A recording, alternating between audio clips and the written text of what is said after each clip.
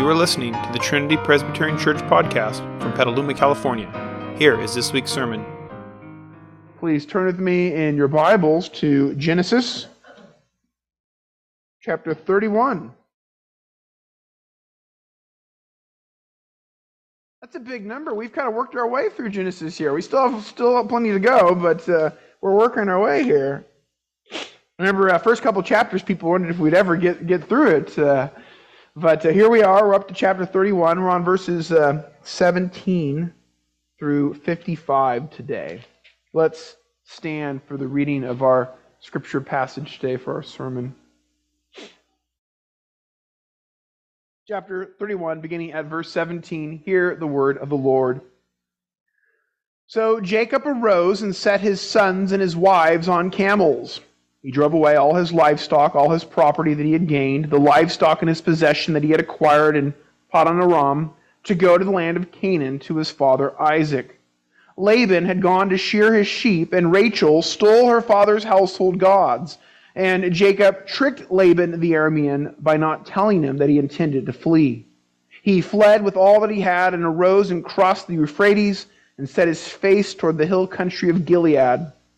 When it was told Laban on the third day that Jacob had fled, he took his kinsman with him and pursued him for 7 days and followed close after him into the hill country of Gilead. But God came to Laban the Aramean in a dream by night and said to him, "Be careful not to say anything to Jacob, either good or bad." And Laban overtook Jacob. Now Jacob had pitched his tent in the hill country, and Laban with his kinsmen pitched tents in the hill country of Gilead. And Laban said to Jacob, "What have you done that you have tricked me and driven away my daughters like captives of the sword? Why did you flee secretly and trick me and did not tell me, so that I might have sent you away with mirth and songs, with tambourine and lyre? And why did you not permit me to kiss my sons and my daughters farewell? Now you have done foolishly. It is in my power to do you harm. The God of your father spoke to me last night, saying, 'Be careful not to say anything to Jacob, either good or bad.' And now you have gone away because you longed greatly for your father's house. But why did you steal my gods?" Jacob answered and said to Laban, "Because I was afraid, for I thought that you would take your daughters from me by force. Anyone with whom you find your gods shall not live. In the presence of our kinsmen, point out what I have that is yours, and take it." Now Jacob did not know that Rachel had stolen them. So Laban went into Jacob's tent, and into Leah's tent, and into the tent of the 2 female servants, but he did not find them. And he went out of Leah's tent and entered Rachel's. Now Rachel had taken the household gods and put them in the camel's saddle and sat on them. Laban felt all about the tent, but did not find them. And she said to her father, "Let not my lord be angry that I cannot rise before you, for the way of women is upon me." So he searched but did not find the household gods. Then Jacob became angry and berated Laban. Jacob said to Laban, "What is my offense? What is my sin that you have hotly pursued me?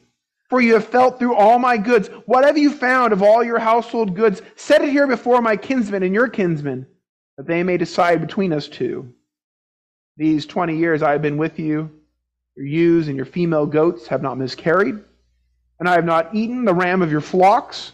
What was torn by wild beast I did not bring to you. I bore the loss of it myself. From my hand you required it, whether stolen by day or stolen by night.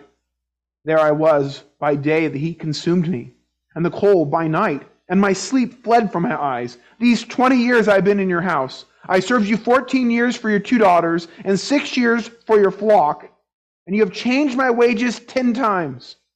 If the God of my father, the God of Abraham, and the fear of Isaac had not been on my side, surely now you would have sent me away empty-handed. God saw my affliction and the labor of my hands, and rebuked you last night." Then Laban answered and said to Jacob, "The daughters are my daughters, the children are my children, the flocks are my flocks, and all that you see is mine. But what can I do this day for these my daughters, or for their children whom they have borne? Come now, let us make a covenant, you and I, and let it be a witness between you and me." So Jacob took a stone and set it up as a pillar. And Jacob said to his kinsmen, "Gather stones." And they took stones and made a heap, and they ate there by the heap.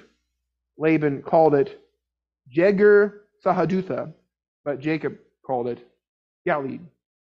Laban said, "This heap is a witness between you and me today." Therefore he named it Galeed. And Mizpah, for he said, "The Lord watch between you and me when we are out of one another's sight.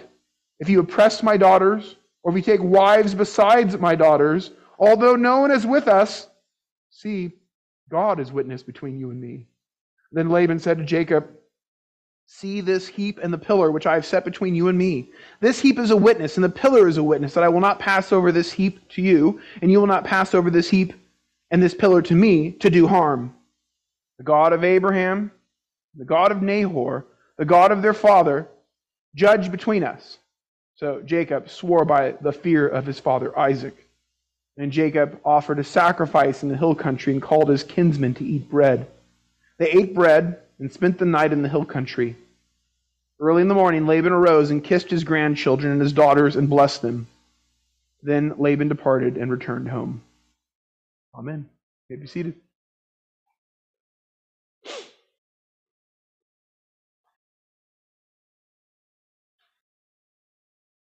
We continue our Genesis series. We continue our part that's going through Jacob's life. But the subsection on Laban comes here to a close.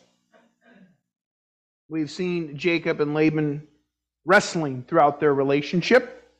That wrestling will finally come to an end in our passage today. Jacob will leave Paddan Aram. He'll leave the home of Laban. He'll go and return back to his home in Canaan, in the Promised Land. And yet how Jacob leaves, it will spark this final confrontation between him and Laban. That, by the grace of God, will end with a covenant of peace between the two. That will clear the way for Jacob to finally return to finish his journey back to Canaan. Well, let's consider our first point today, looking at verses 17 to 35. That's where we'll start. We're going to see Jacob there flee Paddan Aram. Recall last week, the reason why he's leaving at this point is because Jacob had received a revelation from God. God had told him it was time for him to return back to Canaan. Remember, Jacob also discussed this with his wives first. They fully agreed with him. They fully supported the decision. This is just by way of reminder from last week. And so we see that in verses 17 and 18, Jacob packs everything up and leaves. And I want you to, understand from here as well that the text is describing that he's packing up his own possessions.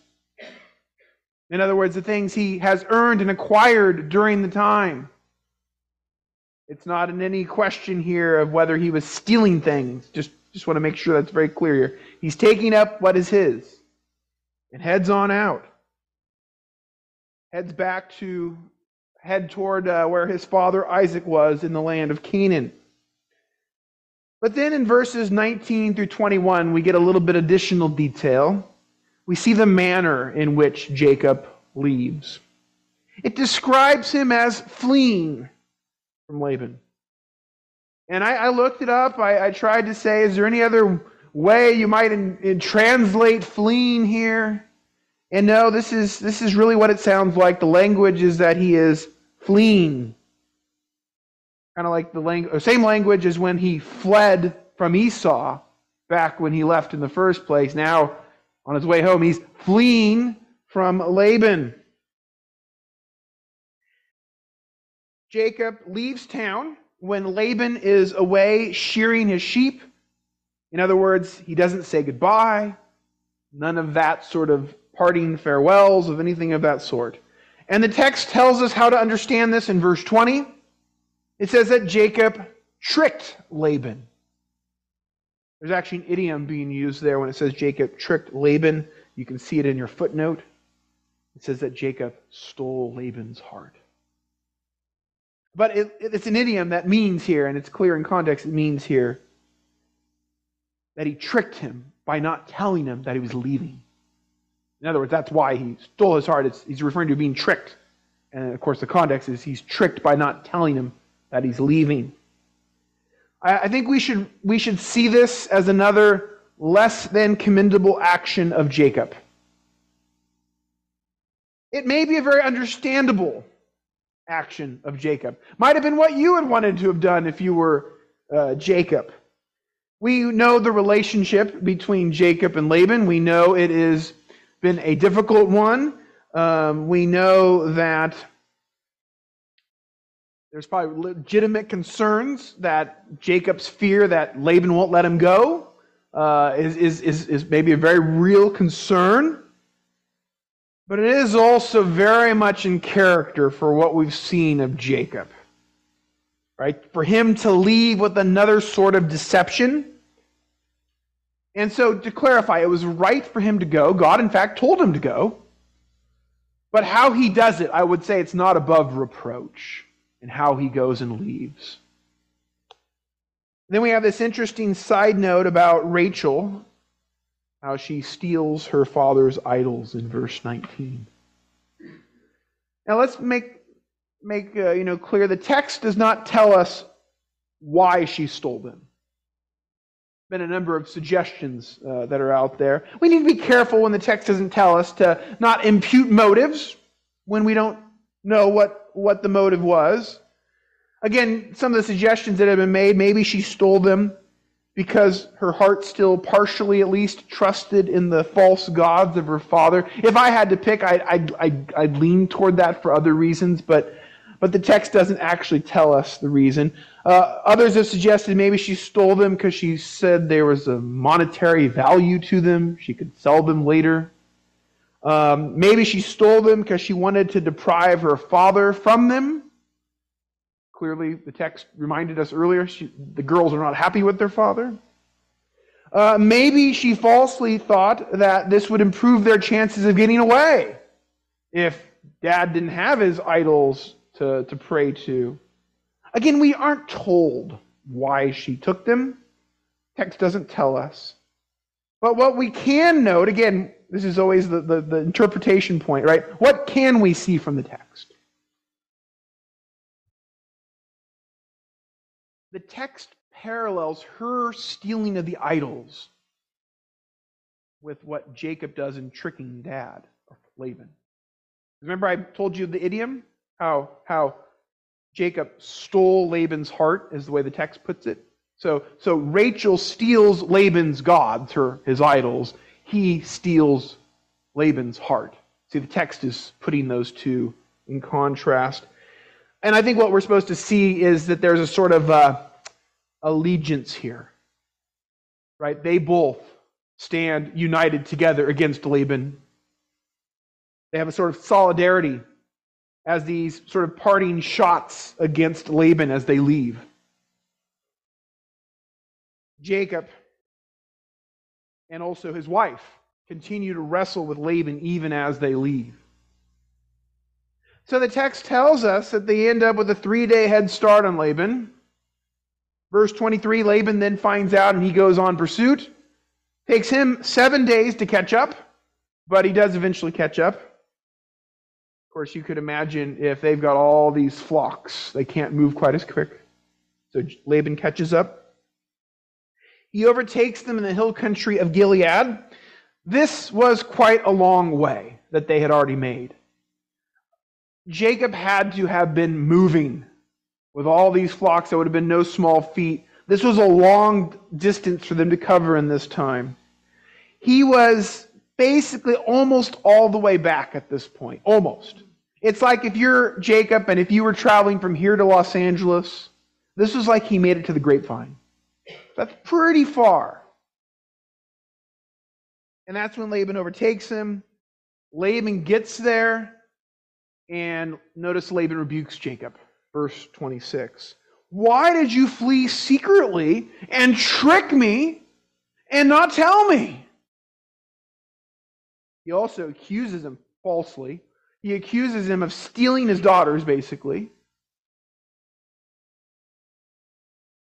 You know, if you've been kind of paying attention along the way here and noticing the way that little things get reprised in a little bit different ways at times, that you see some common themes.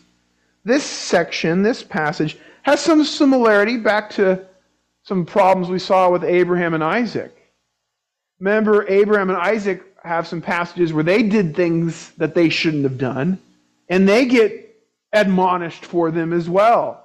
Remember, I have in mind, for example, Genesis 20, Abraham lies to Abimelech about his wife being just his sister. Or Genesis 26, Isaac basically does the same sort of thing.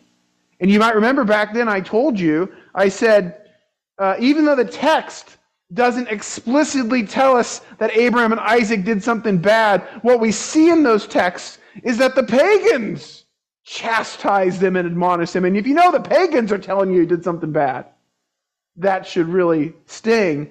And here, Jacob gets admonished by Laban in a somewhat similar way for his own duplicitous actions. Notice this besetting sin even in the family of God's people of lying, of tricking, of deception. Well, in another display of God's grace, even to sinners like Jacob, God again came to the aid of Jacob. Just like God came to the aid of Abraham and Isaac in those chapters I just told you about. Because we see in verse 24, the night before Laban meets up with Jacob, God appears to him in a dream, appears to Laban in a dream, gives him this grave warning.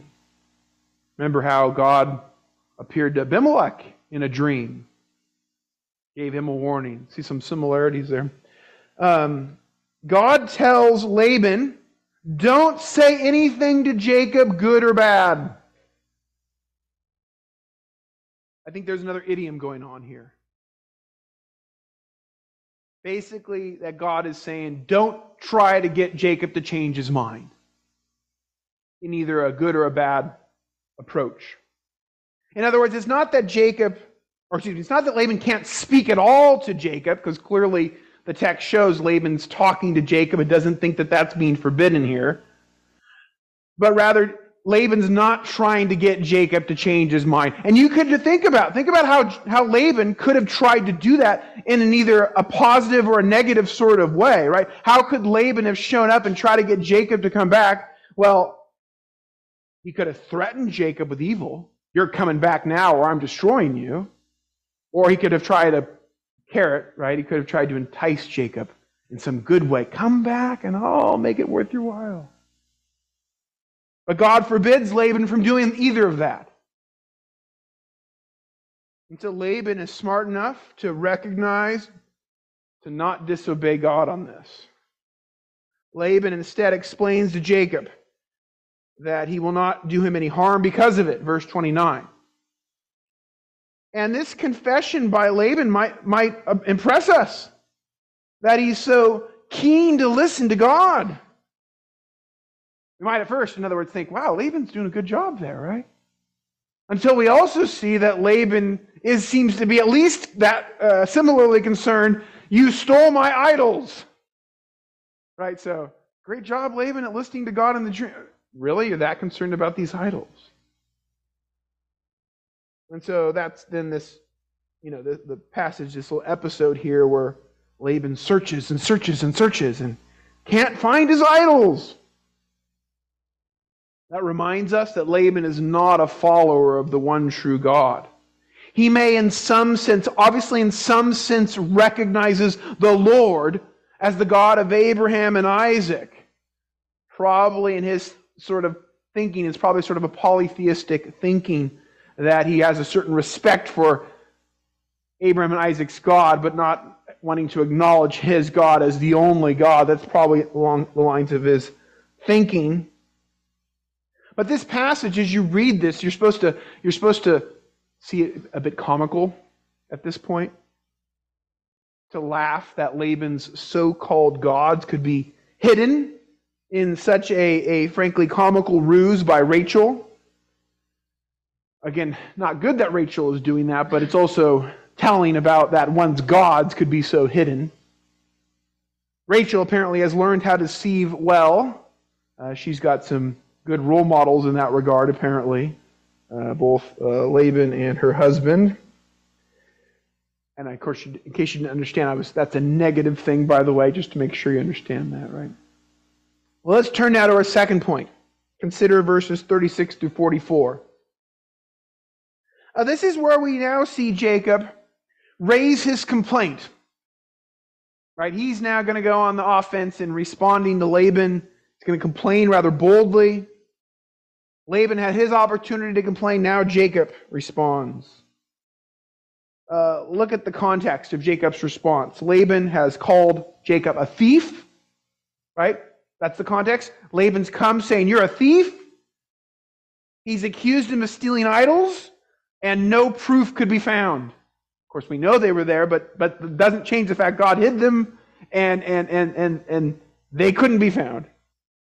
Jacob is also accused of stealing the daughters, and verse 43, Laban basically claims that everything that Jacob has really belongs to Laban.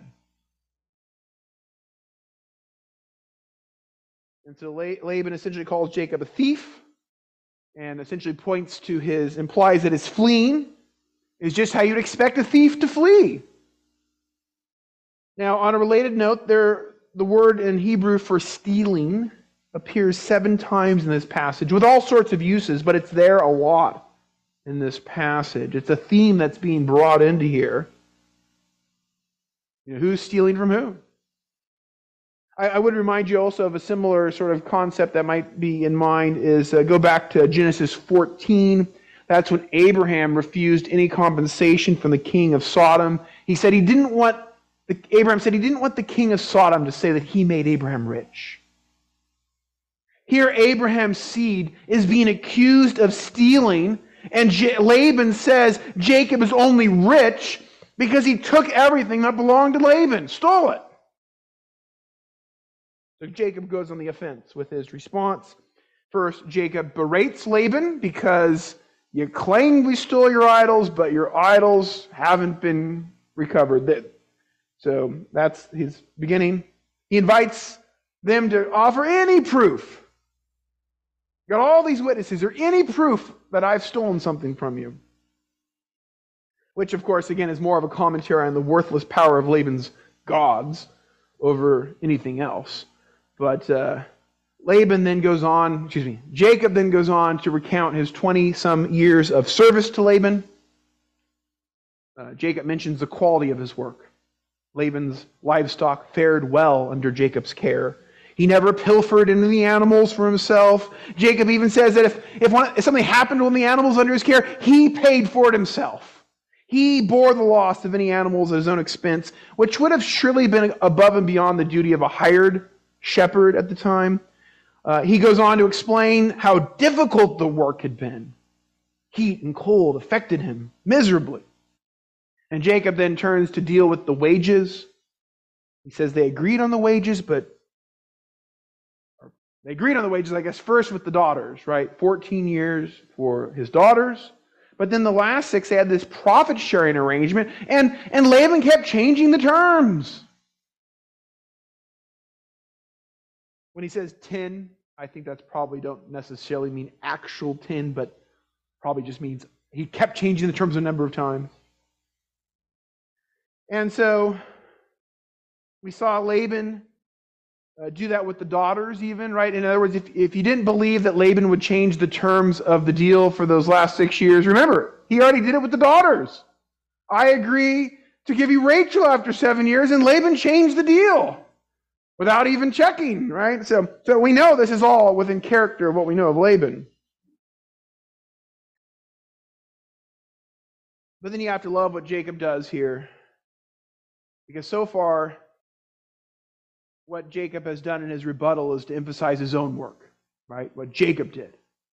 But then Jacob turns it back to talk about God. Look at verse 42. He credits the God of his fathers as being on his side. Jacob describes Laban's treatment of him as affliction. But Jacob says that the God of his fathers has protected him from all that affliction. This is a huge recognition on Jacob's part. I've been trying to point us out as we go along the way that you see Jacob from early childhood as he grows up. He's growing in his relationship with the Lord, but there's been a lot of need for growing along the way. And this is another element of seeing signs of growth. Jacob rightly credits God for his victory over Laban. Laban and Jacob wrestled much, but it was ultimately God that gave Jacob the victory. And Jacob even further hints at that when he describes his God as the fear of Isaac, that the God of his father Abraham and the fear of Isaac. That's not a term to describe God elsewhere used, right? This is the first time we see that title being used, and it's used twice, the fear of Isaac. And I think it's implied, remember the God who appeared to you in the dream last night? That's the fear of Isaac. You should be afraid.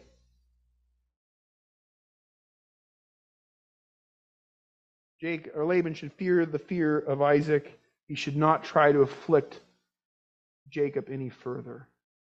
That's what Jacob's statement implies here. So Jacob now has a godly confidence in the Lord, that the Lord will deliver him from this house of bondage.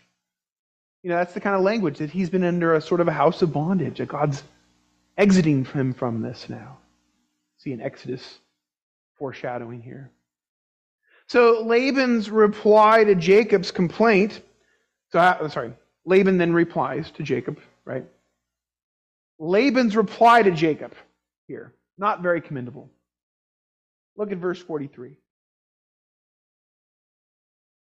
you're looking for an example of how to repent, this isn't your example. Because basically after Jacob gives his rebuttal, Laban replies, he maintains everything is his. The daughters are mine, the children are mine, all of this is mine. Yet, Laban does then acknowledge, in light of the circumstances, he doesn't know what else he can do. So what he offers then is a covenant of peace. And in terms of that aspect, that they would enter into a covenant of peace, in and of itself, that's a commendable thing, a wise thing. But of course, I think we should understand the only reason why Laban's willing to do this at this point is because Laban doesn't see any other option. Laban doesn't come across as repentant. Rather, Laban is someone who's always out there trying to maneuver things, trying to strategize. How can he get ahead? And you finally get to the chess game and you realize, I don't have any other move left. And I think that's where he's gotten to at this point. Is I think actually the covenanting is probably in Laban's mind his final move, right? All I can do at this point is hope for peace. So that leads us to our third point, to look at verses 44 through 55, to consider this covenant that they enter into. Here we have all the typical features of a covenant. Stones are set up as a pillar. They're serving as a witness to the covenant. There's a covenant meal. That's a very common feature of covenants. Have covenant meal. It expresses the peace in the covenant between the parties. There are also stipulations in the covenant. Again, covenants typically have some sort of stipulations. And the stipulations are twofold here. One, Laban demands that Jacob not take any other wives and treat his daughters well. Finally, we see a little proper concern by dad for his daughters. And then the second thing is they set up a boundary. And that location there is going to be this sort of boundary marker between the two families. Neither side should cross over to the other in order to harm each other. And I think that is the clarification there. It's not to say that they couldn't step 1 foot over and that's it. You're not supposed to go across to harm each other is the point. But clearly Laban fears Jacob might continue his trajectory of growing more and more rich and powerful, and at some point might say, I still remember how bad of a trouble Laban gave me, and decide to come back and repay Laban, perturb Laban. So I think that's part of Laban's thinking here. He's seeking an oath so that there won't be any situation in the future where one side will go to harm the other. And so that's the last component of the covenant here. Covenants usually involve oaths. In other words, an oath is more than just a promise, right? An oath usually involves invoking the name of deity, of the divine. It's saying, even if we can't keep you accountable, you're calling God to keep you accountable to this covenant that you're making. And so Laban, of course, invokes the names of both family deities. He invokes the gods of his father Nahor and the God of Abraham, Jacob's grandfather. Jacob returns the oath, you see in verse 53. But you notice Jacob, commendably, only swears in the name of the one true God. There he employs that same name of the fear of Isaac. Now let me just address a question.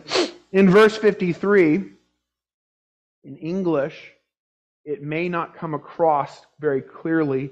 And so the question that comes up in verse 53, is Laban invoking one God who happens to be the God of both Abraham and Nahor? Or is he invoking the God of Abraham and the God, or I would, as you notice, I translated gods of Nahor. It's in the plural in the Hebrew. Is he invoking two separate forms of deity? And I believe it's that.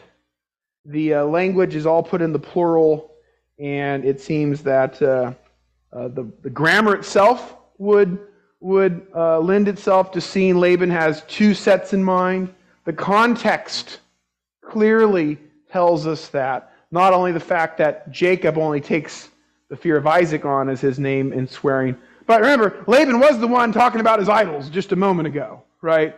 So I think the idea here is that they're both signing in the name of their religion, in the name of their God. But Jacob does it rightfully in the name of the one true God. And so with this covenant, the wrestling between Jacob and Laban in Genesis comes to an end. It started when Laban tricked Jacob by giving him Leah in marriage instead of Rachel. It continued through their business wranglings with each other, as we saw last chapter. And it comes here to a culmination, where despite how they both contributed in different ways to the wrestling, God blesses Jacob over Laban. But God not only blesses Jacob over Laban, God so works here that at the end result they have a peace. And that enables Jacob to be able to return home, as God promised when he left the promised land at Bethel, that God would be with him and prosper him, and God would bring him back to the promised land. And so we want to understand that ultimately, why does the wrestling end? It's God who ends it. Just think what might have happened in today's chapter if Laban didn't get that dream the night before.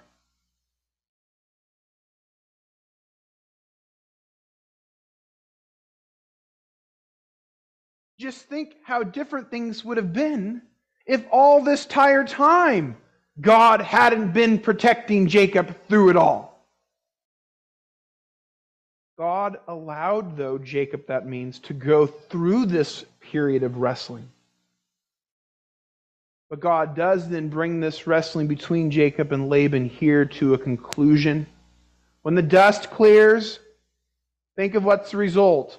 Jacob not only is greatly prospered through it all, he's got his wives and children and all these flocks and all of that.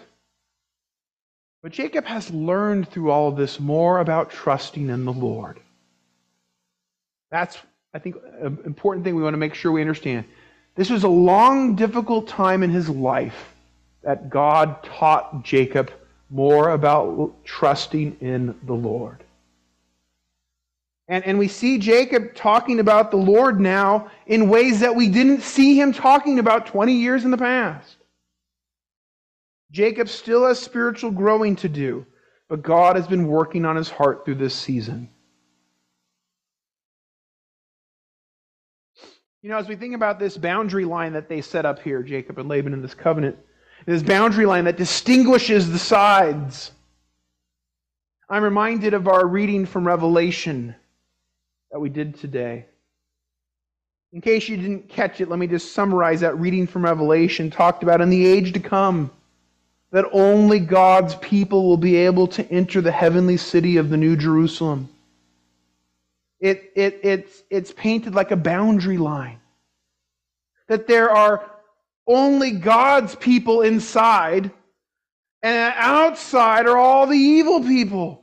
And it colorfully describes that vision of the future as that those outside the city are these people described by that list of vices. It said that outside the city are the idolaters and the people who practice falsehood, for example.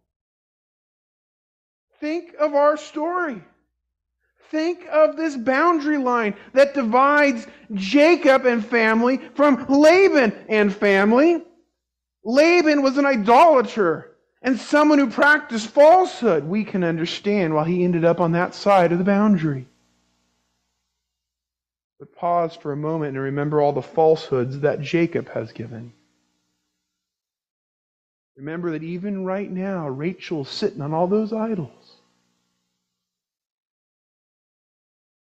To bring into the promised land. After she just lied, falsehood, lied about them. Why should Jacob and Rachel be on this side of the boundary line? Hopefully you know the answer. It's only by the grace of God. Grace that ultimately came from the house of Jacob when Jesus comes into this world, born to die on the cross as a sacrifice for the sins of God's people. Even the sacrifice Jacob makes in our passage today in verse 54 looks ahead to Jesus' sacrifice to atone for the sins of him and for Rachel's sins and for the sins of all of God's people. You see, God wasn't through yet with Jacob and Rachel. Later on, by the way, they will have a time where they get rid of all the idols that are among the house. God wasn't through yet with Jacob and Rachel, but they could end up on the right side of this boundary line only by the grace of God, grace that was continuing to work, grace that would ultimately come in Jesus. As for Laban, he may have a peace treaty with Jacob, but really, if you think about it, to separate from Jacob and to distance himself from Jacob really wasn't what was best for Laban. Laban, what he should have done, right, is not to maintain his claim that he was in the right. Laban should have had a repentant heart. He should have sought Jacob's forgiveness. He should have looked to truly love and bless Jacob. Remember, those who bless you will be blessed. Those who curse you will be cursed. Maybe Laban should have actually asked Jacob, could I move back to the promised land with you? To be with the blessed line of Jacob would have been best for Laban and family. If you are an outsider today to God's people, if you have been on the wrong side of the boundary line of God's people, He invites you. Come, turn and believe in Jesus. Become a part of His chosen people and this blessed, saved family. In conclusion, we can look back on the lives of the people here and learn. Learn from their successes and learn from their mistakes. Let us look to live commendably. Let us look to live with integrity. Even when the world doesn't treat us that way. Because we trust in God. As much as it depends upon us, let us look to live in peace with all men. Let us know that God is guiding us as that good shepherd. He's guiding us into that eternal promised land. We're not there yet, but God will see us there safely. He will ultimately vindicate us on that final day. But until then, let us be growing and trusting on Him, relying on Him, and looking to serve Him in this fallen world. Amen.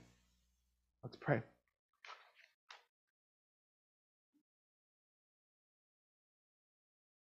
Lord, you have called us out of this fallen world. You have given us a new name. You have given us your word to guide us. We confess, Lord, how often we still live like the world lives. Please forgive us for Christ's sake. And thank you for the grace that you continue to put in our lives. Lord, we pray that you would continue to be with us and keep us. Help us to recognize how you're at work through all of this. Help us to see and thank you for all your blessings, to give you the credit, to learn during this pilgrimage, to learn to depend on you more. And so we pray together in the name of the Lord Jesus, who taught us to pray, saying, Our Father, who art in heaven, hallowed be thy name. Thy kingdom come, thy will be done, on earth as it is in heaven. Give us this day our daily bread, and forgive us our debts as we forgive our debtors. And lead us not into temptation, but deliver us from evil. For thine is the kingdom, and the power, and the glory forever. Amen.